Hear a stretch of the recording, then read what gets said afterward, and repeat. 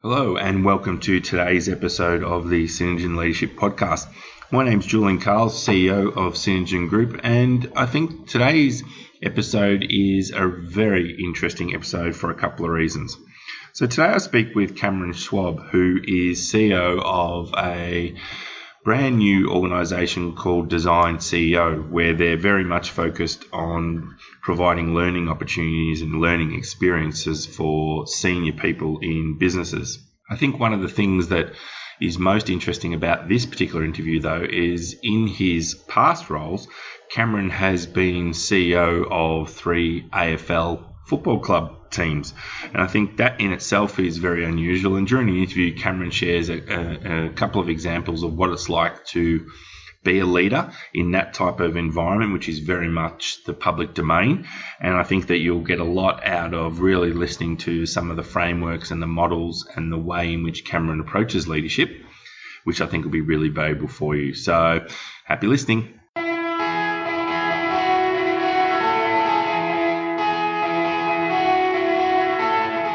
Welcome to the Synergen Leadership Podcast with Julian Carl.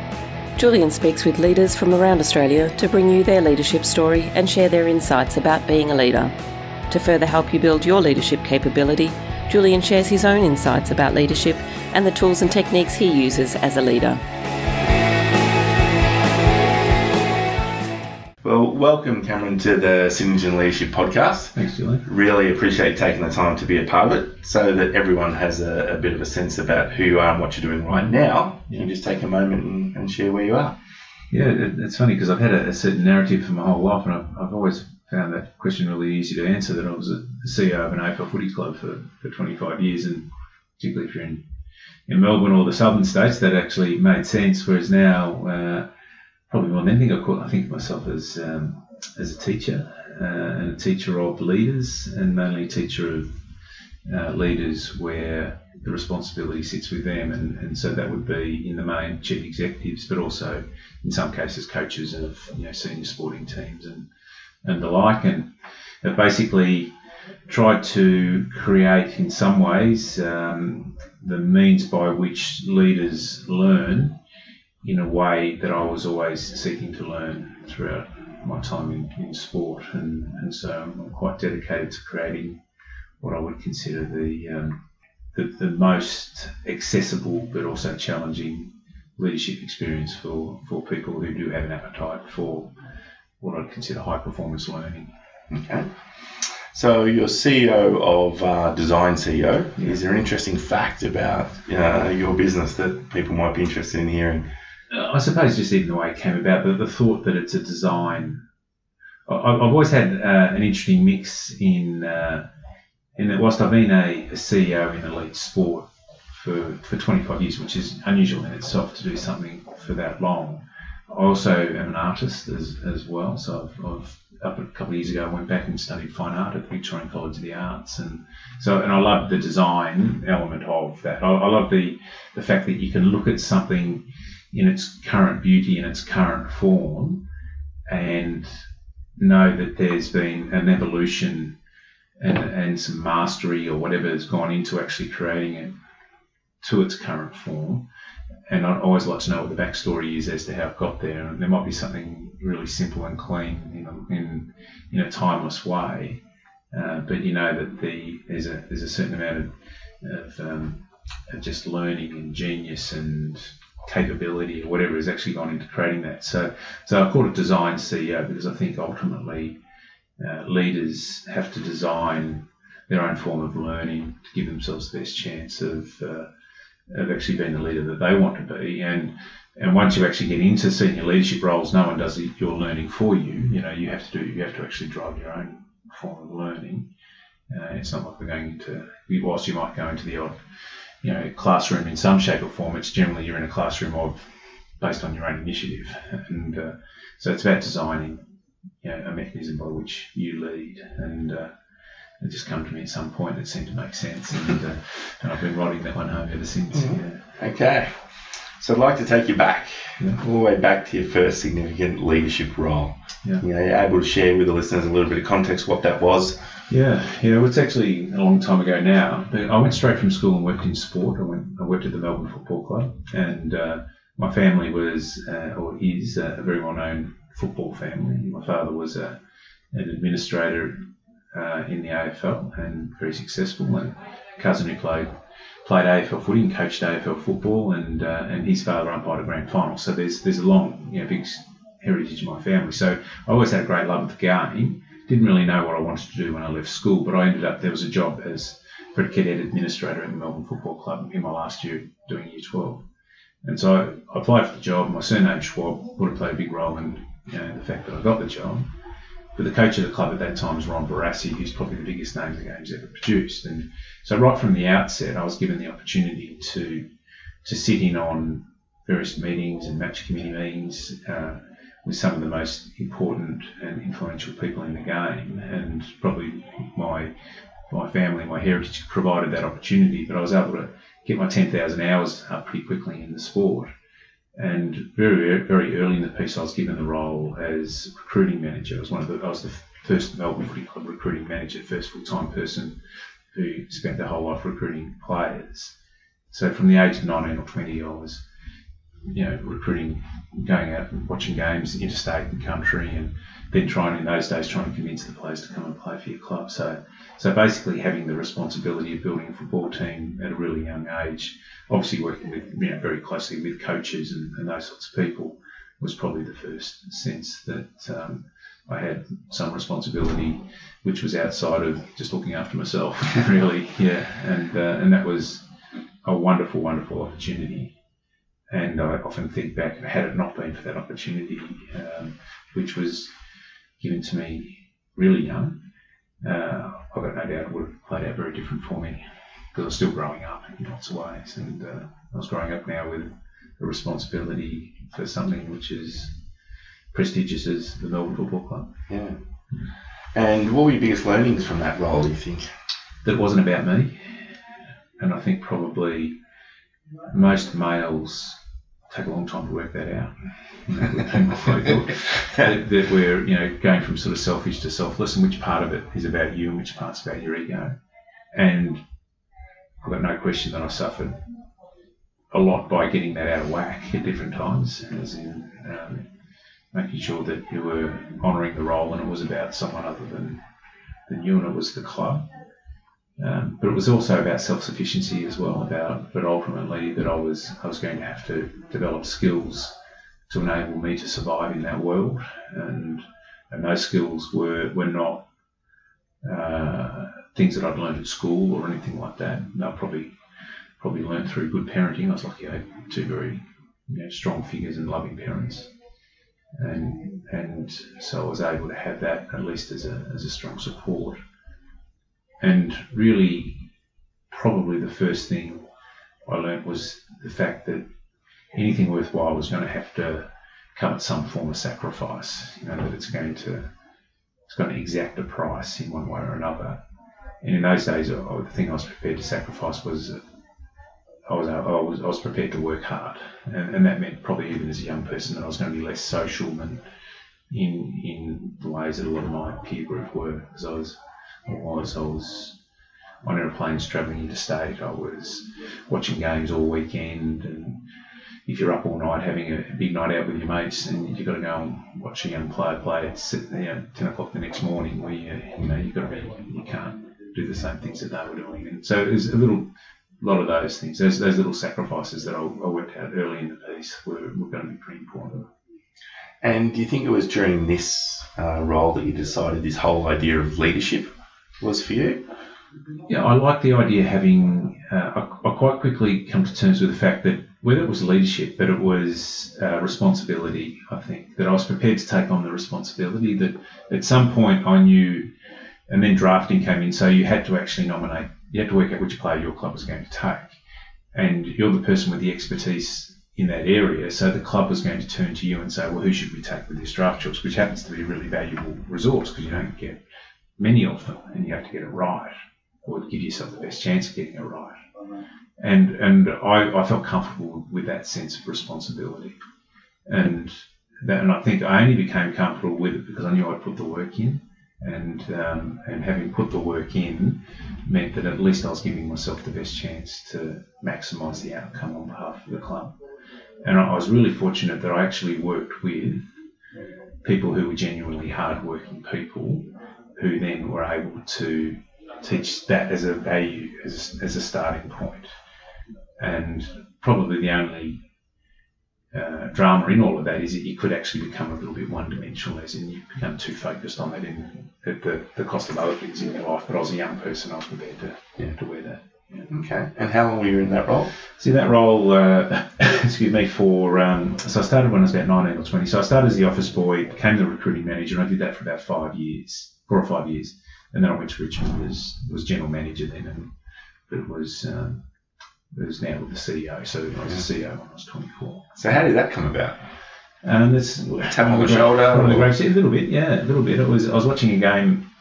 I was recruiting, and I was watching a game at the Junction Oval in St Kilda, and a fellow by the name of Paddy Ganane, who was a Richmond Premiership centre half forward in the late 60s, and was quite an influential figure at the Richmond Football Club at the time. And I knew of him more than I knew him. He knew my dad well, because my dad was ex-Richmond, and I remember him just wandering up, and he was 6'4", big handsome guy, and he just started talking footy with me, and then asked if I had any interest in working for the Tigers, and I was a mad Tiger supporter as a kid, and so but I was really entrenched at Melbourne at the time, and I assumed it was to do the recruiting. That's what I thought it was about, and he said, no, we're looking at, and I said that would be hard because I was, you feel very obligated. When you're a recruiting person, you feel very obligated to the players you've recruited because you've actually had to convince them to come and play for your club, and I never felt right about having made that undertaking to them, and then you walking into them and saying, look, I'm now out of here. That I never felt comfortable with that. But he said, no, we want you to be the general manager. And I couldn't believe it, really. It was probably at a time of life, we'd had a bit of success at Melbourne. We'd made the finals for the first time in about 25 years. And it was probably for the first time in my life I was starting to think that perhaps that might be a possibility for me, that I might get to be a general manager or a CEO at some stage in the future, when I'm 40, so.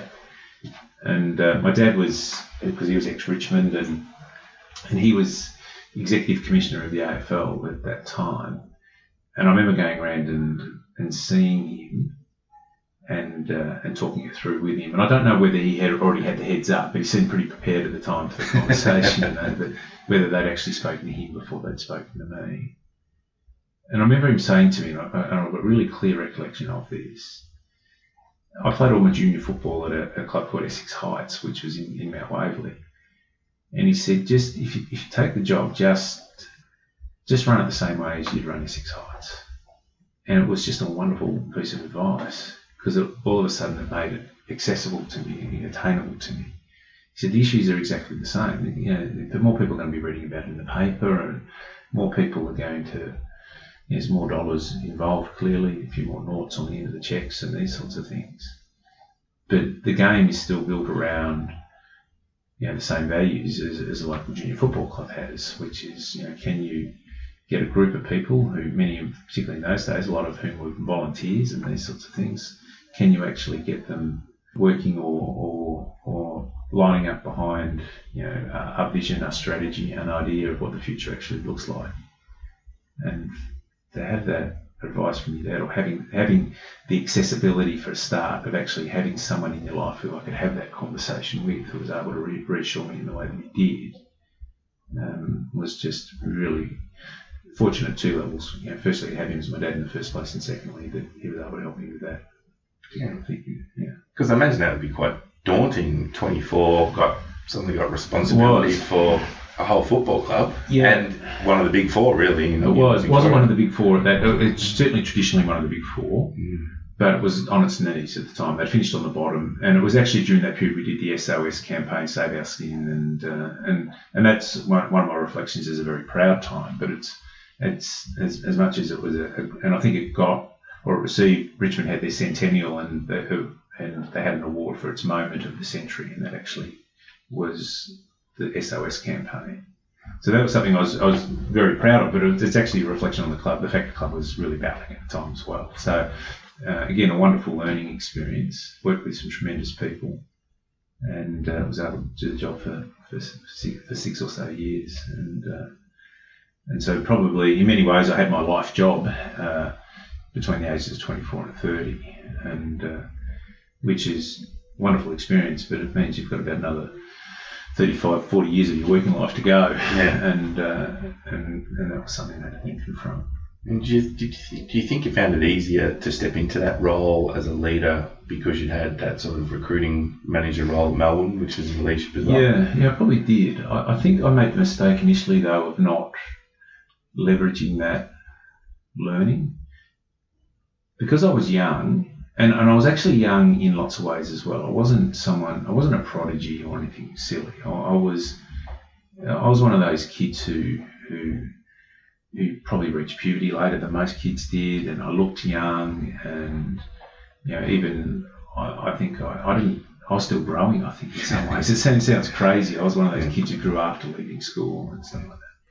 What I thought, I probably was overcompensating to make a point. The thing I was really concerned about was how I was going to be perceived. And again, I was really fortunate that Neville Crowe, the president of the club, was a great person to look up to, and he never actually ever made me feel young. He would certainly mentor me and coach me, but I can never remember him saying, "Oh, you wouldn't know this because you're young." It would be only on the basis of this may be an approach you might take in regard to that issue. And because of that, I never lacked.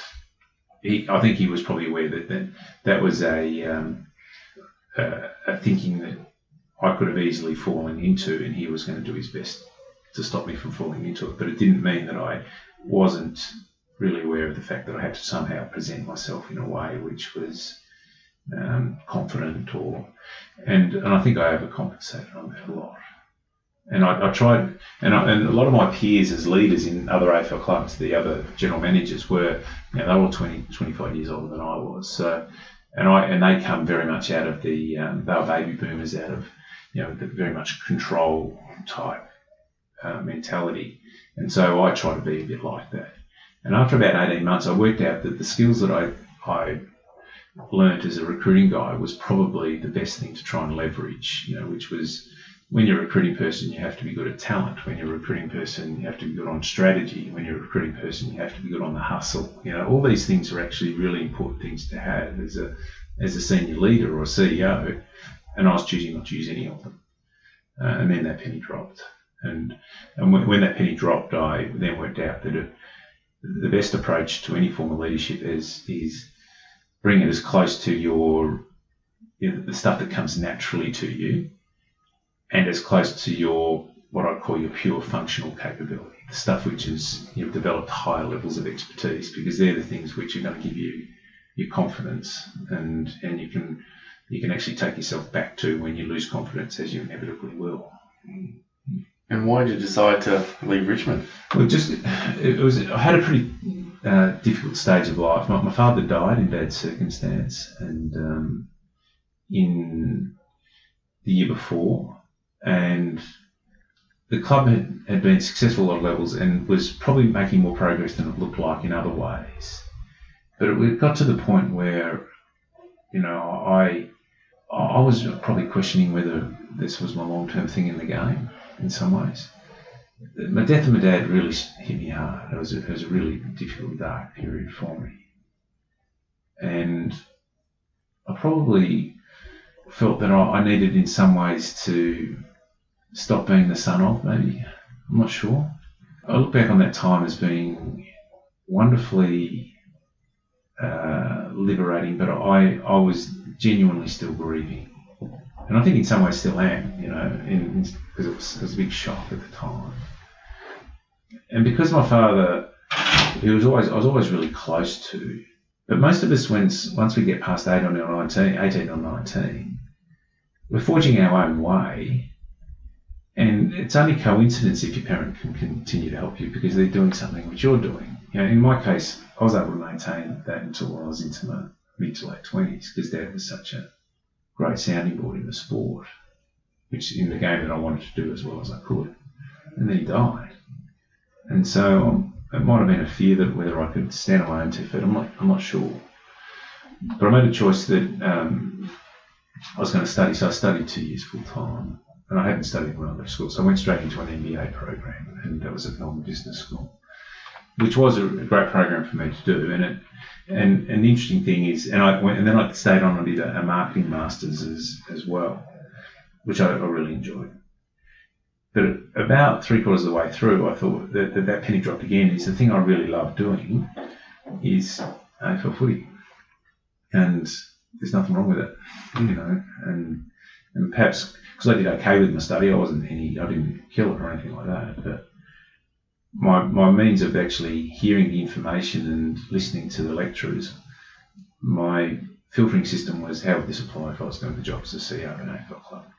And that's where I probably set my path. And I also worked out that I had no interest in being a CEO of anything else. Okay. It was only the only appetite I had for that type of leadership was to do it in the thing that I really loved, which was the game itself and the people who are drawn to the game.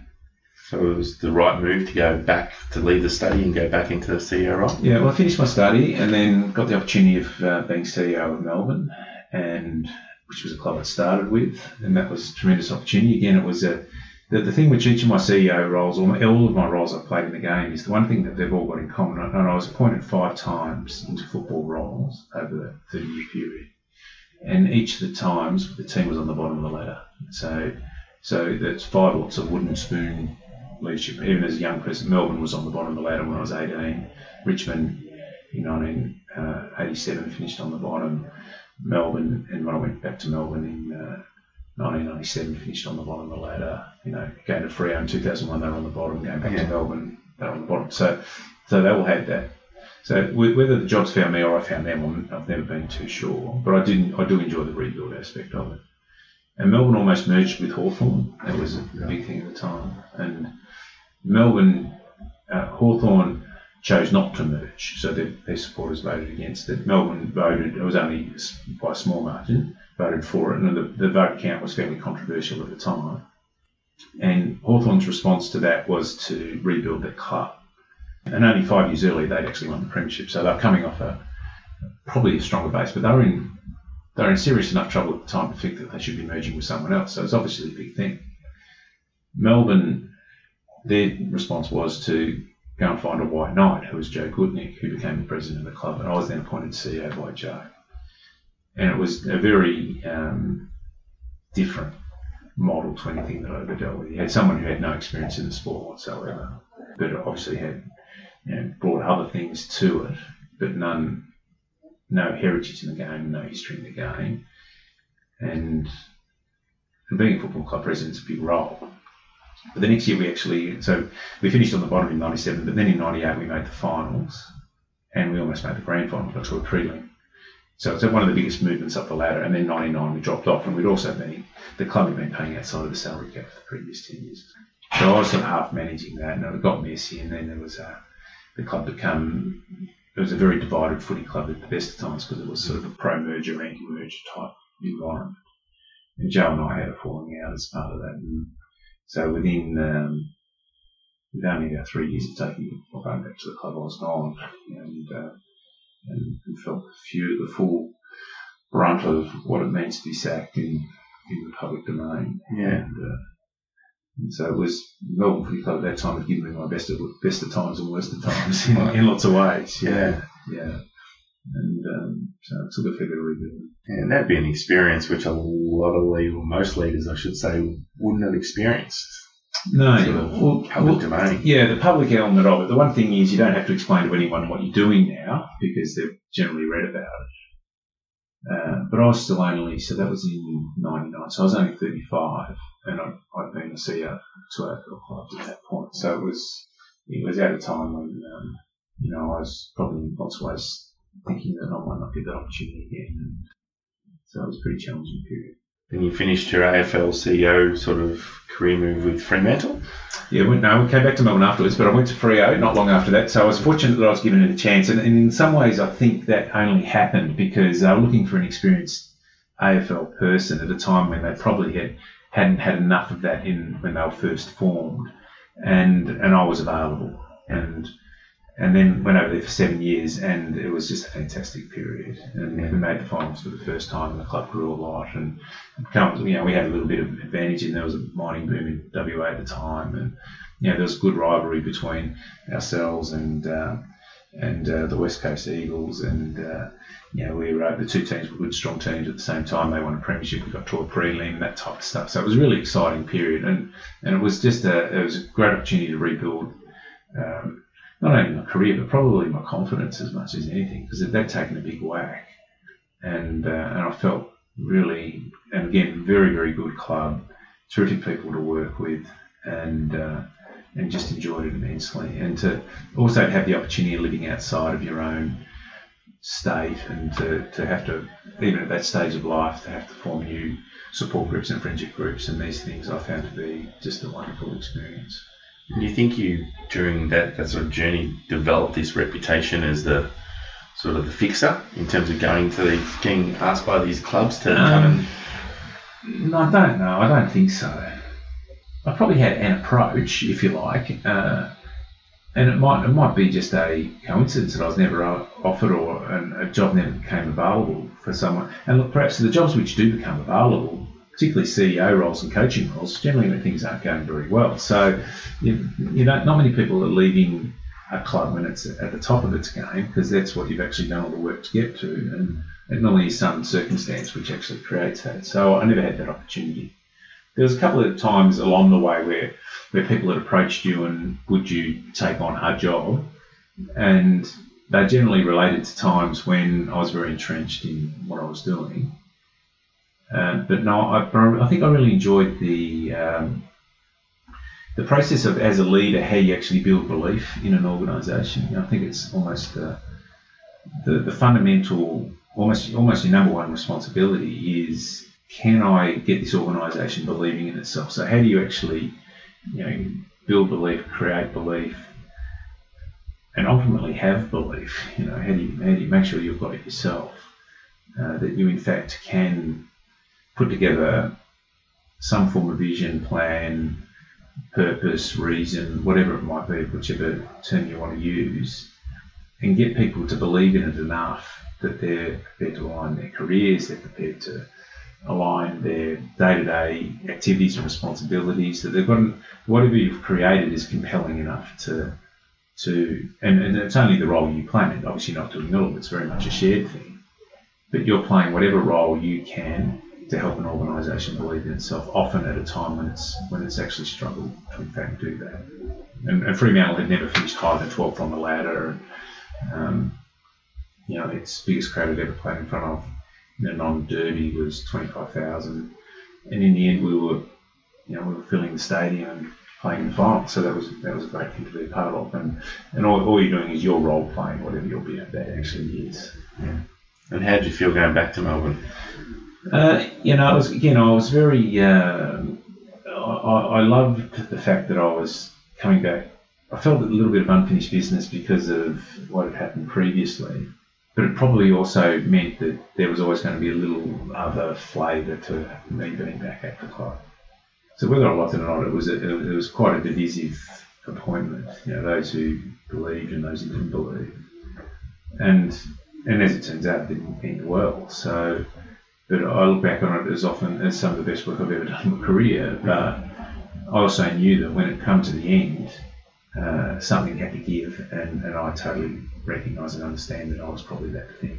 For the club to move forward, there was a bit of a cloud hanging over it, and the timing ended up being more challenging than what anyone would have ever perceived, because it was Jim Steins who took me into taking on the role, and then Jim got very sick, and with all our wanting to do the right thing by everyone, it meant that we were so supportive of Jim in terms of his unbelievable courage he was showing with his disease, but it also created a leadership void in our club at the time, and we all did our bit to fill it, but it was happening in a quite an organic way, and often with leadership, it needs to be pretty clear who's in charge. And at different times, I think we got a bit confused as to who was in fact in charge, because that wasn't. Jim was in and out of surgery, and And it was quite clear when Jim came into the club that he was the person driving the change. And then, only 6 months later, he was first diagnosed, and it was and people were really close to Jim as well. So they were, not only were they feeling it from a leadership perspective, and our leader's sick, but he was such an admired person, and he was there were so many close friendships in it all, that people were feeling it at a far deeper level than just when we work at the Melbourne Footy Club. That was much deeper than that.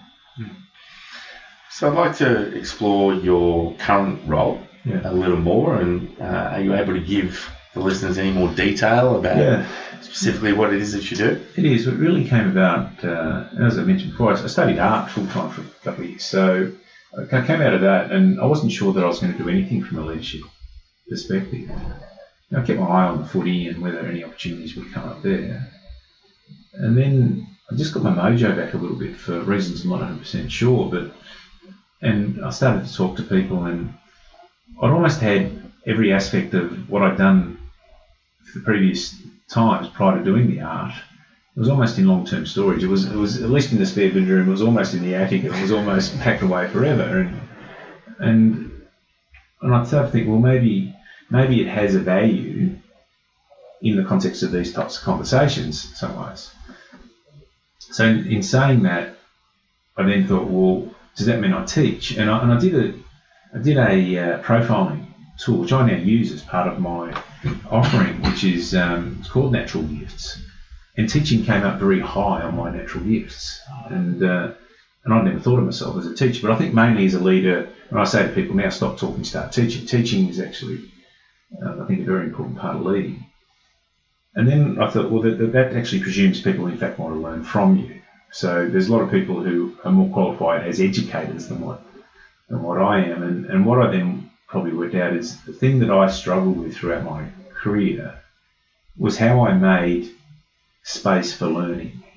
And I was fortunate that I got to take that time out to do an MBA. I also went to Harvard, and I spent a lot of time in major sporting clubs around the world. I spent a lot of time reading as much as I possibly could. And it's interesting that the time that I spent working in Fremantle meant that I spent a lot of time on planes. Like, you're over here every second week pretty well. So you spend 8 hours on a plane, every second week. Well, that's 8 hours of your own time, and that's quite rare. As much as that's painful at lots of levels, it's quite a unique opportunity. I just work the headphones on and read, or start writing, or start doing other things. And then I worked out that very few leaders make time for that type of learning. So I thought myself then, can I inspire learning in leaders rather than assume that I can take the mantle of a teacher? Because I think that's, as I said, that's probably maybe presumptuous, probably. And the line I use is, you have to go deep before you go forward. And perhaps because I got the sack one time, or twice as it turns out, both by Melbourne, that I was forced to go deep. And in going deep, that can take you into some pretty murky places at different times, but it meant that I wasn't just being carried by the momentum of my career. And I think most of our careers are based on momentum, even from as I mentioned to you before, even from the time you write down your subject choices at school, there's a certain momentum which builds. And so what I seek to do now is to create the learning experience which I sought as a leader. And it builds a lot off the elite sporting model, as in how we educate athletes. And AFL football clubs recruit the most selfish individuals known to mankind, being 18-year-old males who are pretty much used to getting their own way. They've been the best of what they've done, and a lot of the activities in and around their lives have lined up behind their ability. And so that's their parents' lives, it's everyone's life. And the first value that we have to educate them on when they come into an AFL environment is selflessness. So we take very selfish people and we have to educate them on selflessness. And sometimes it does revert back to selfish pretty quick, and we see that in different pages at different times, but they are young men.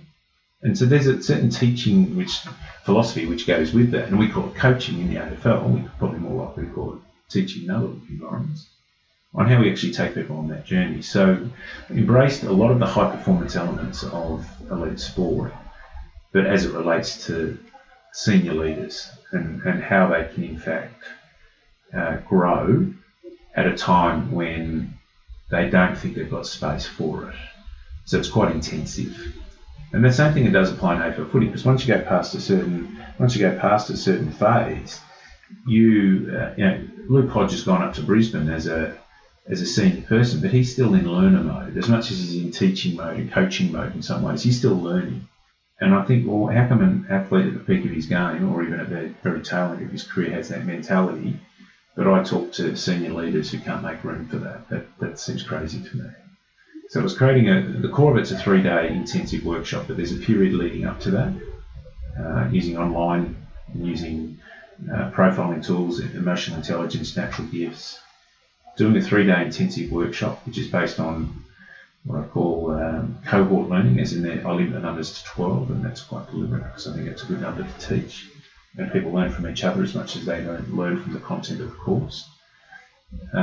Then what I define as productive struggle, as in you're providing materials and content which isn't totally familiar to them, and it's a little bit of a stretch for most people. And again, that comes out of probably 25 years of the learned experience. And then you give them the opportunity of practicing it as quickly as they possibly can. And again, that comes out of sport, where we might teach a player or a group of players a new drill, and they're out there on the ground practicing it straight away. And they don't get it right first up. It's pretty messy for a while. And then after a while, they start to get it right. And then weeks later, you might see it happening out on the field. So I'm adopting a lot of that mentality. And it also came about because people would often ask you to come and talk to their leadership teams or their teams.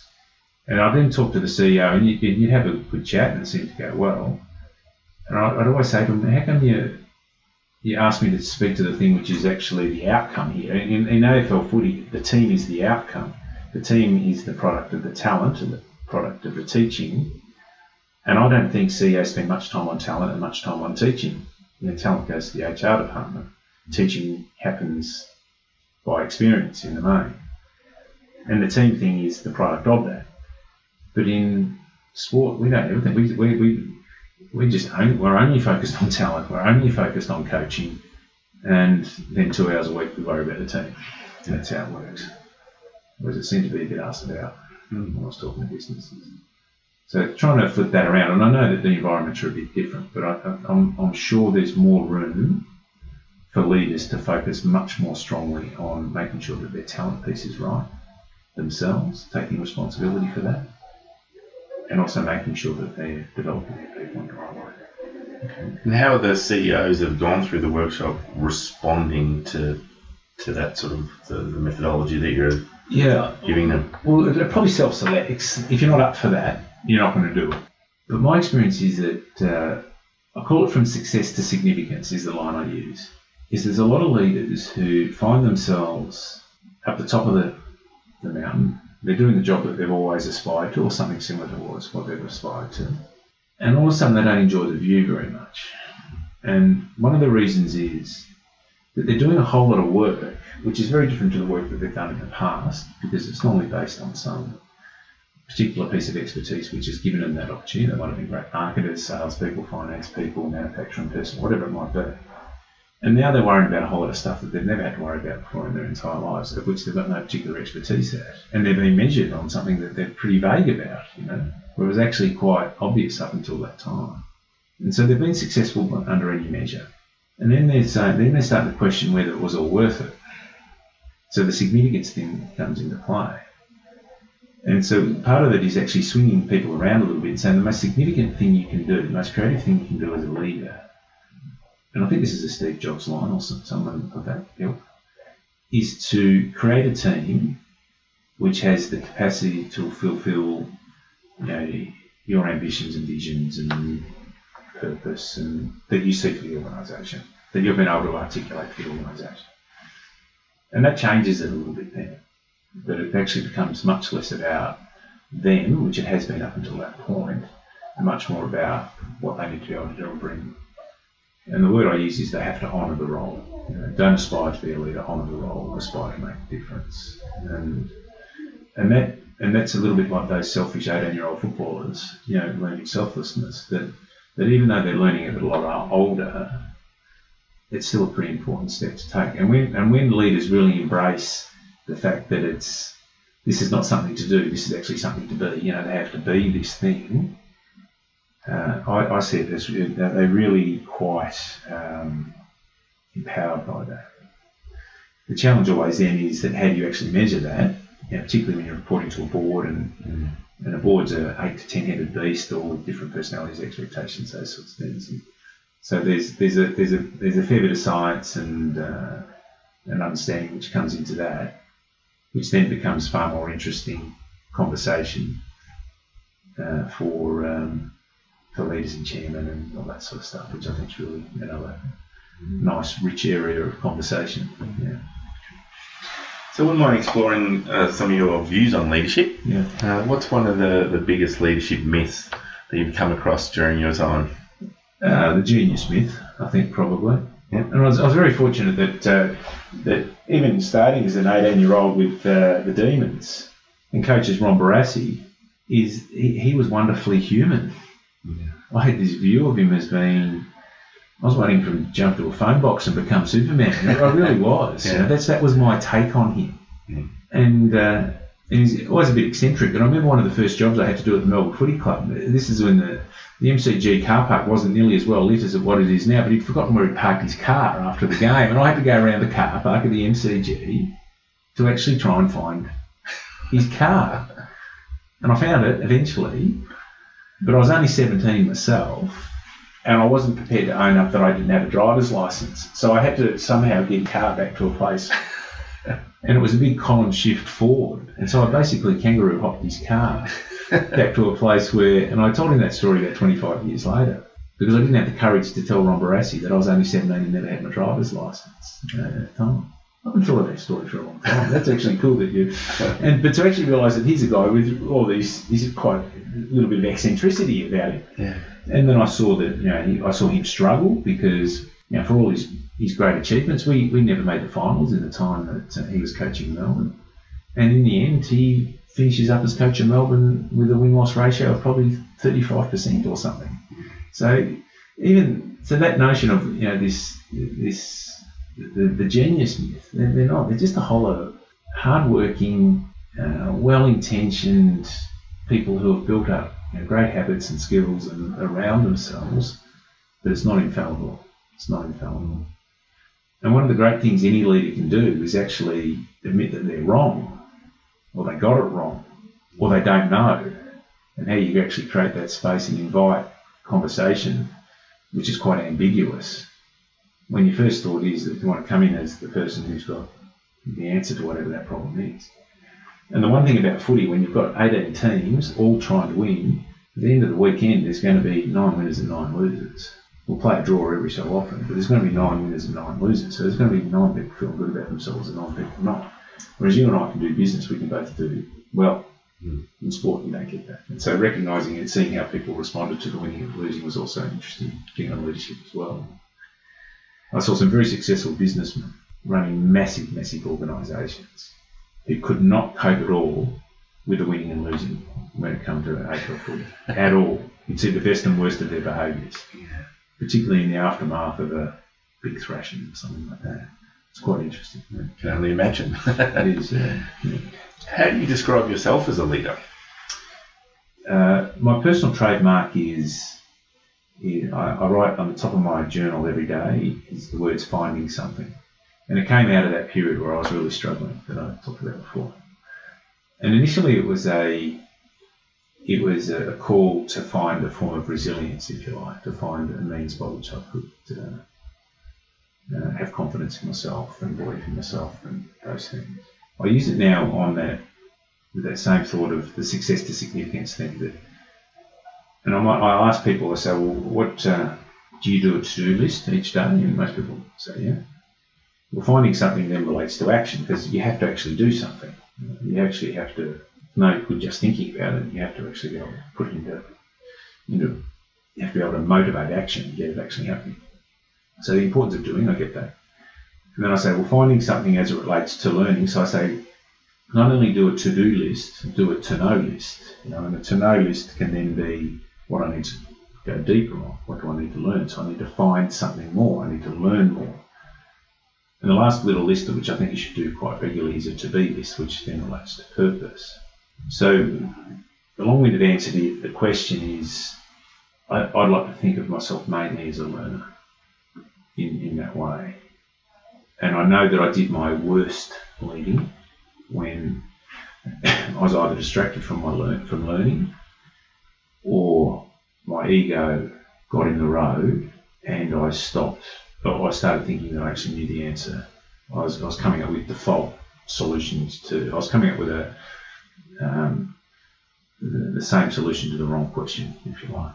And it generally happened either when my ego was out of control, well, not out of control, that sounds a bit too harsh. I was too confident in that I knew the answer, which is probably ego, or I was too exhausted to allow myself to even think that there was anything else to be found, because I was so tired. And I think most leaders spend a fair bit of their time tired. And so both of those scenarios don't make for good leadership. So the finding something was find something in myself to ensure that I was being true and not allowing my ego to take control. And find something as in, am I making space for other people and I'm not allowing my own tiredness to get in the road of what is best for us. Are there any methodologies, frameworks, tools, models which you're a big fan of that you actually that you use? All the time. Yeah. I'm a huge believer in having, and it might come back to the teaching piece, that even if you are trying to explain something in a conversation now, we can have a conversation where we'll make eye contact, we will nod our heads, our body language will come in, but it won't come across necessarily through the means by which people will listen to this. Yeah.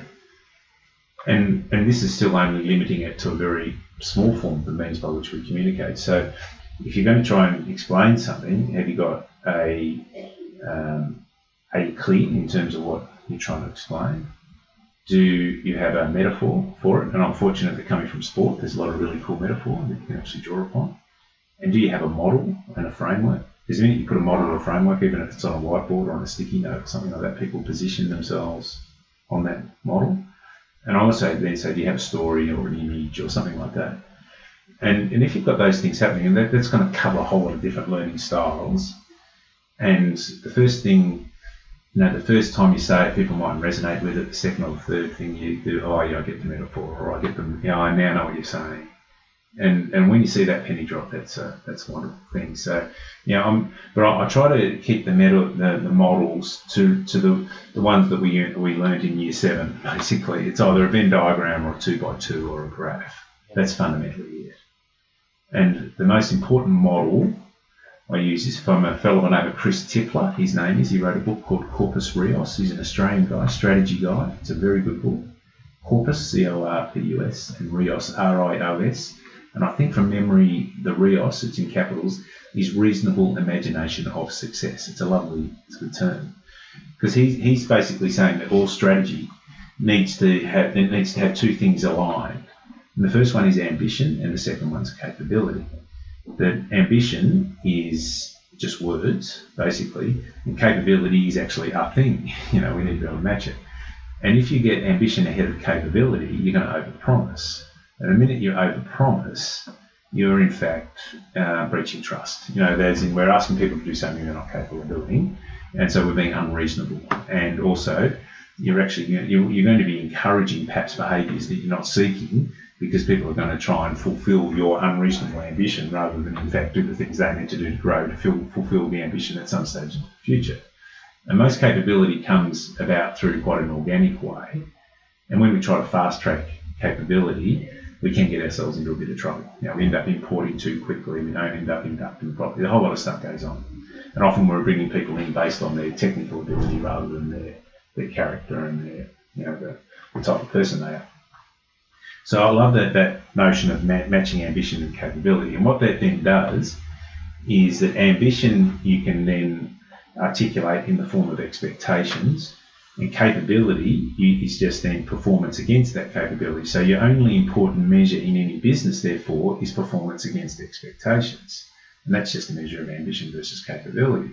And if you just bring everything down to performance versus expectations, that's a wonderful thing, because you get to choose your expectation. And people say, therefore you choose a lower expectation. Well, maybe a lower expectation is the right expectation at this stage, because we've got a very underdeveloped organisation, or Like the expectations for the Carlton Football Club at the moment are very different than what the expectations are for the Richmond Football Club. You're Carlton supporter, by the way. The way you just huffed. Yeah. Yes. So they have now. There's no.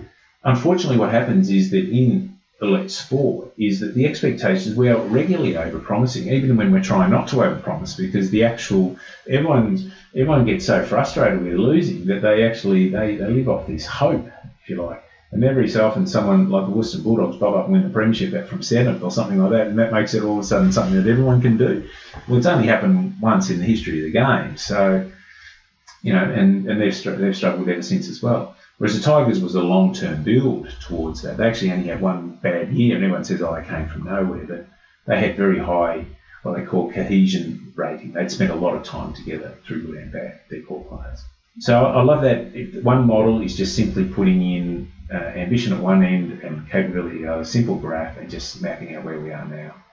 And then if you're asking if people to do more than what they're capable of, and I love the saying, Neil Danaher uses it a lot. He says, when it's all said and done, more is said than done. And so ambition is just a said thing, capability is a done thing. How do you measure your success as a leader? It's a great question. I always come back to 3 questions on that. The first question I ask is, what does this role expect of me? And so having it clear in your own mind what the role expects of you, particularly as a leader. And I think that is often dependent on what's going on at the time. And then the second question is, what do I expect? What do I expect of the role? So what do I expect of myself? What do I expect of the role? Because it's quite reasonable that you have expectations the other way. In the end, your career is aligned to that organisation. And the last question is, what do I expect of myself?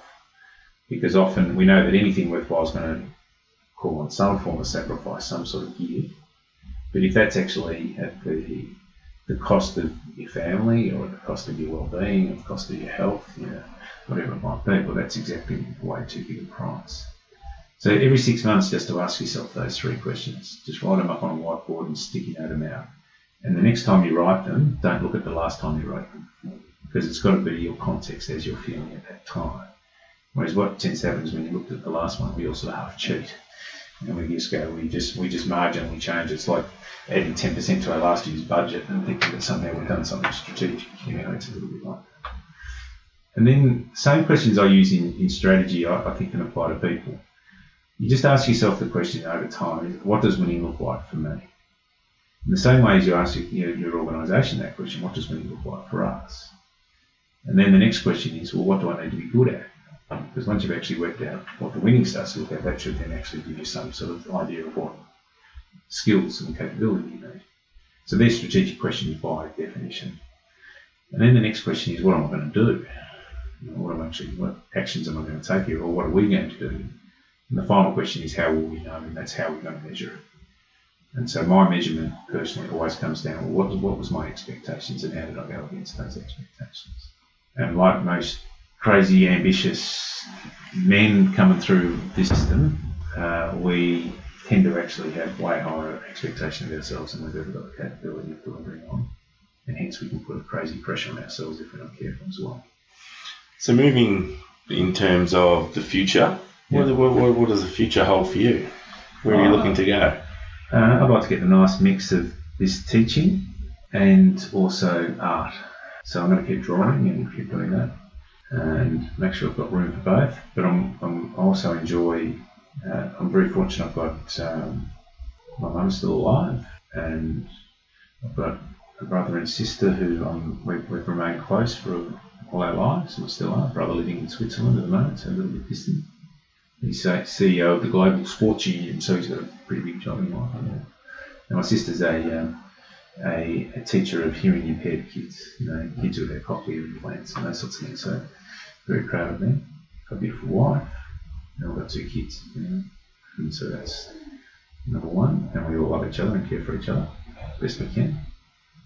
And then I like the idea of that somehow that everything that I've done to this point, even in this conversation here, where we all learn all the time, perhaps has some value going forward for whoever's interested.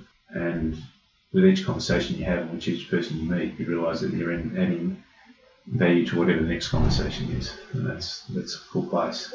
And that's now not restricted in the context of an organisation. It's now the organisation is the one that I've created, which is Design CEO, so you get to actually explore all of those opportunities.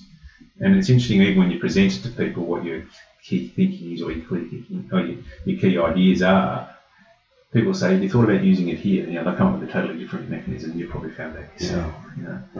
You think, "Gee, I never thought of that." That sounds cool. And having that freedom to just to say, "Yeah, well, I might try that." Like, for example, I'm doing these 2 one-day masterclasses later this month. Well, I haven't thought about that before. But that just basically came out of people saying, "I just want to do a one-day thing, really intense and all that." And I'm thinking, well, does that take away from the other thing? And I said, no, I'm going to do it. And straight away people responded to it, and that's a great thing. And I've now created a little one-day program, which I'm really proud of. And I'm confident, I'm not sure, but I'm confident it can actually help people. You mentioned before about the idea of making space for learning. Yeah. Thinking about that you've got your new business and you're obviously passionate about your family. How are you planning to continue to make time for your own learning? Well, probably the business in its own way is a learning.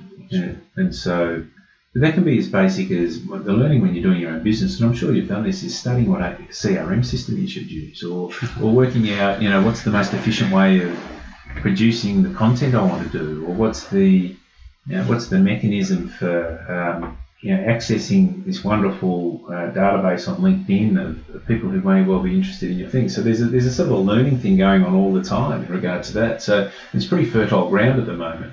Whereas probably after 25 years being in the same industry, whilst it was always challenging you to learn, there's no doubt it changed a lot during that period of time, there was a limit to how much you actually could ever do, because it was only going to build on the last piece of learning you had. Whereas this is all new. And I found that being an artist for a period of time. I learned a lot about being a CEO by being an artist, much more than I ever thought. I had an art teacher who told me that I wasn't really an artist, because all I was doing was I was telling the full story. I was giving no room or scope for the person looking at my artwork to actually have any, I was being so obvious. And that was challenging, because you actually want to produce art, you're going to put it out there. Well, you want people to say, yeah, I like it. That's actually your first thought. And you think, well, who am I producing the art for? And then I realised I was producing the art. The key thing on the art was actually almost promoting ambiguity, whereas you could look at it and I could look at it. It's like if we go into the National Art Gallery together and we look at a painting, you say, I hate it, I say, I love it. And you say, well, how come? Yeah. Well, to have anyone looking at a painting and say, I hate it, that's actually quite a big thing. And then I thought, well, that's a lot like leadership, because leadership is, in fact, coming in and create the best opportunity you have with leadership is when there is ambiguity, because that gives you an opportunity to really try and find solutions, and it tests people out in terms of, well, how good is our team at finding a solution to a problem that we don't know the answer to? And it's easy when we've got the answer. It's easy when we've just got to turn pile A into pile B, but when we actually all look at each other and we've got no idea what we're going to do, that's when it gets tricky. And so the art world taught me that. So 25 years of working in leadership didn't teach me that, but actually being an artist for about a minute and a half did. And it all came because a guy, Raf Ishak, who was my art teacher, just said I was being too obvious. And I was. Tough conversation, Raf.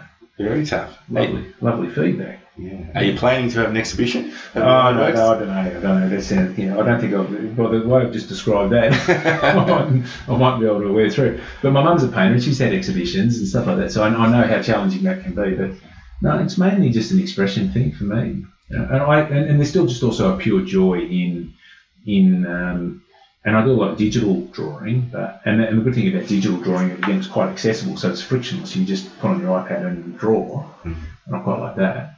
And then, maybe I'm not 100% sure, but it doesn't matter. That's a good thing. You don't actually have to set expectations for yourself. Yeah. So you're probably playing in my sort of general category, I suppose, of sort of education learning, where we play as well. Are you seeing any sort of disruptors, or are you seeing anything coming in which you think is going to really impact our industry? Oh, gee, you've got way more expertise in that than I have. What I'm finding is that the thing which people still put a real value on is learning with a group of people. And as I mentioned, I limit it to 12 because that was the number that we used to come up with around footy clubs, where one of the reasons to have backs, forwards and mids is not just to teach on backs, forwards and mids, it's actually to reduce the size of the group, because it's easier to coach 12 to 15 people than it is to coach 45 at one time. And you can then build specific expertise relating to that group, and that's basically what I've sought to do here. But it also means that people bounce off each other, so they don't just learn off you, the teacher, they learn from the wisdom of the room. And when there's 12 people in the room, the wisdom gets shared much more easily than if there's 50 people in the room. That's what happens. So for all of the major changes that we've made, there's something quite pure about it. It's almost analog teaching in some ways. Do we bring ourselves back into a world where we sit and listen and make up our mind and get tested, and someone comes up with a counter view, and how do we actually respond to that, and how do we respond to it in a group in front of other people rather than in front of our swearing in front of our screens, where you have to actually manage and control your emotions when there's a counter view, all that stuff, good old-fashioned human relations type stuff, might be making a comeback. Yeah. So get onto the new way. It's a little bit like when I used to drive my daughter to school and she was into her music, and I put on music and I go, mate, you'd really like this, you'll really like this.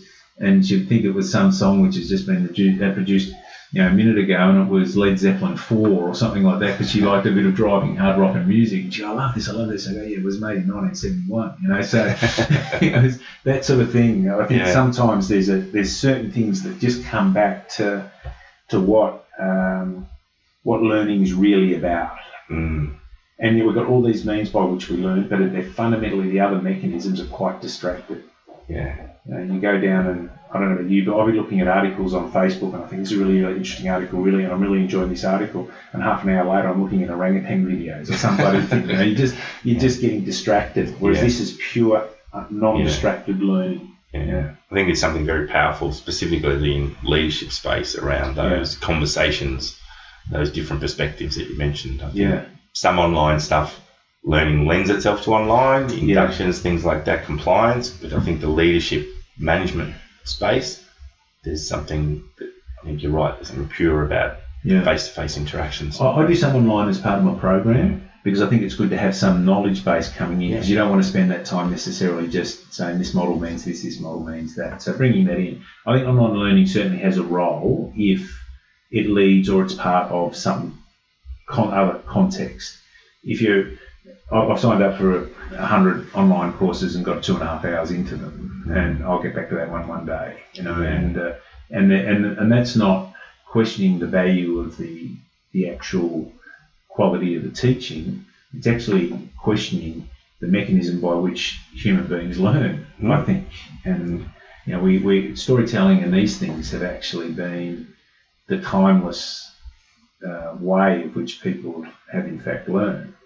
And so I really draw on storytelling a lot, and storytelling is much better when someone's standing in front of you and telling you a story. Yeah, and I think that's also reflected in some of the statistics around accredited training. When you're looking at online diplomas and things like that, the completion rate isn't even in double digits. Yeah, it's crazy. It's versus the national average, which is, even that's pretty low at about 43, 45.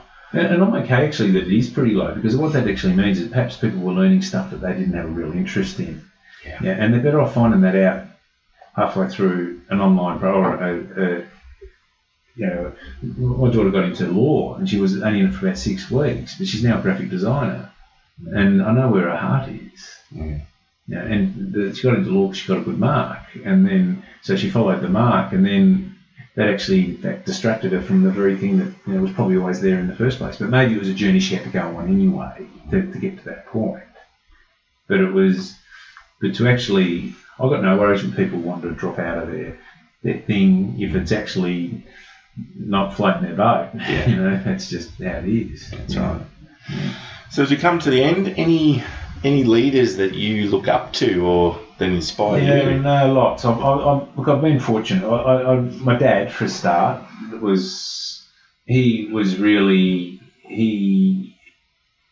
my mum. So I'll be careful there. My parents were very young when they had family. My mum was only 16 when my sister was born, and so I had young parents, and so they were just growing up at the same time as we were in lots of ways.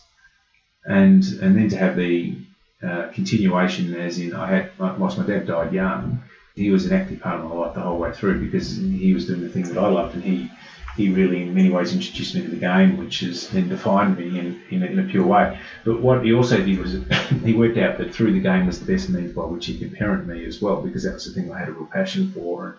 And I remember we'd regularly sit down and talk about why certain players were great players, and he'd often talk about how hard they trained, and how hard they worked, and the efforts they made to make themselves better players. And the key figure in my childhood from that point of view was a fellow named Francis Burke, who was a great Richmond player. They ended up making a Toyota out over and pouring tomato sauce all over him a few years ago. And so my father, then I got Tommy Hake, who was the coach of Richmond at that time. I then go and work with Ron Barassi at Melbourne, and then I get to work with Alan Jeans at Richmond. So I had some pretty special ones there. When I was in Perth, Neville Crowe was president of Richmond. He was terrific.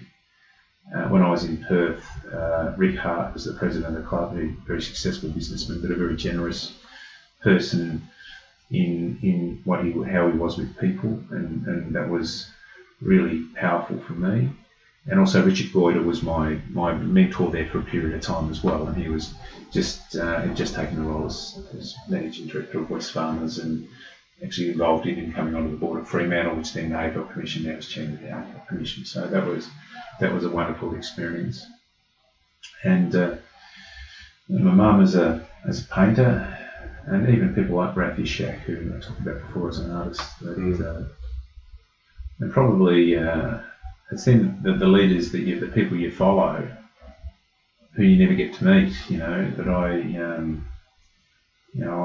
I've studied a lot of artists over the years, and people have done well in read biographies and all those sorts of things. But I love the Beatles, Yeah. And I just think the creativity, how they go from Love Me Do, which changes music, to Sgt. Pepper's 4 years later, and that I can listen to the Beatles at any time. I think it'll happen in 7 years, which is, it's your high school, that's your primary school years or something like that, to have that much wonderful creativity in that period. Yeah. The right four people together at the right time. Yeah, and circumstances which meant that they developed mastery and all that stuff. Just a wonderful backstory. I love a good backstory. So if people want to find out more about you and everything you do, where should they go? So my website's www.designceo.com.au, but I'm really quite accessible on LinkedIn as well, just as Cam Schwab or Cameron Schwab on LinkedIn, and Twitter Cam Schwab and SCHWAB. But I'm really, I'm very good. I'm very accessible, and it's a medium which rewards generosity in lots of ways. So prepare to put yourself out there a little bit, and it tends to come back in something which has got 1 billion people on it, or whatever it's got. So I enjoy that environment. And any last words on leadership for the listeners? Something to be, not something to do. Something to be, not something. If it's a do thing, it's about you. If it's a be thing, it's honouring the role. And, I like that notion. Well, thank you so much for being part of the podcast, Cameron. Yeah, no, it's been cool. I'm glad you looked me up, and I appreciate the opportunity. All the best. No, cool, thanks. Well, that wraps up another episode of the Synergen Leadership Podcast. I trust you found it interesting. A couple of things. If you could go online and leave a review of the podcast, that would be great. Really help us in spreading awareness of the podcast. Happy for you to connect with me on LinkedIn. I'm pretty easy to find. And if you want to shoot me through an email, julian@synergengroup.com.au. See you next time.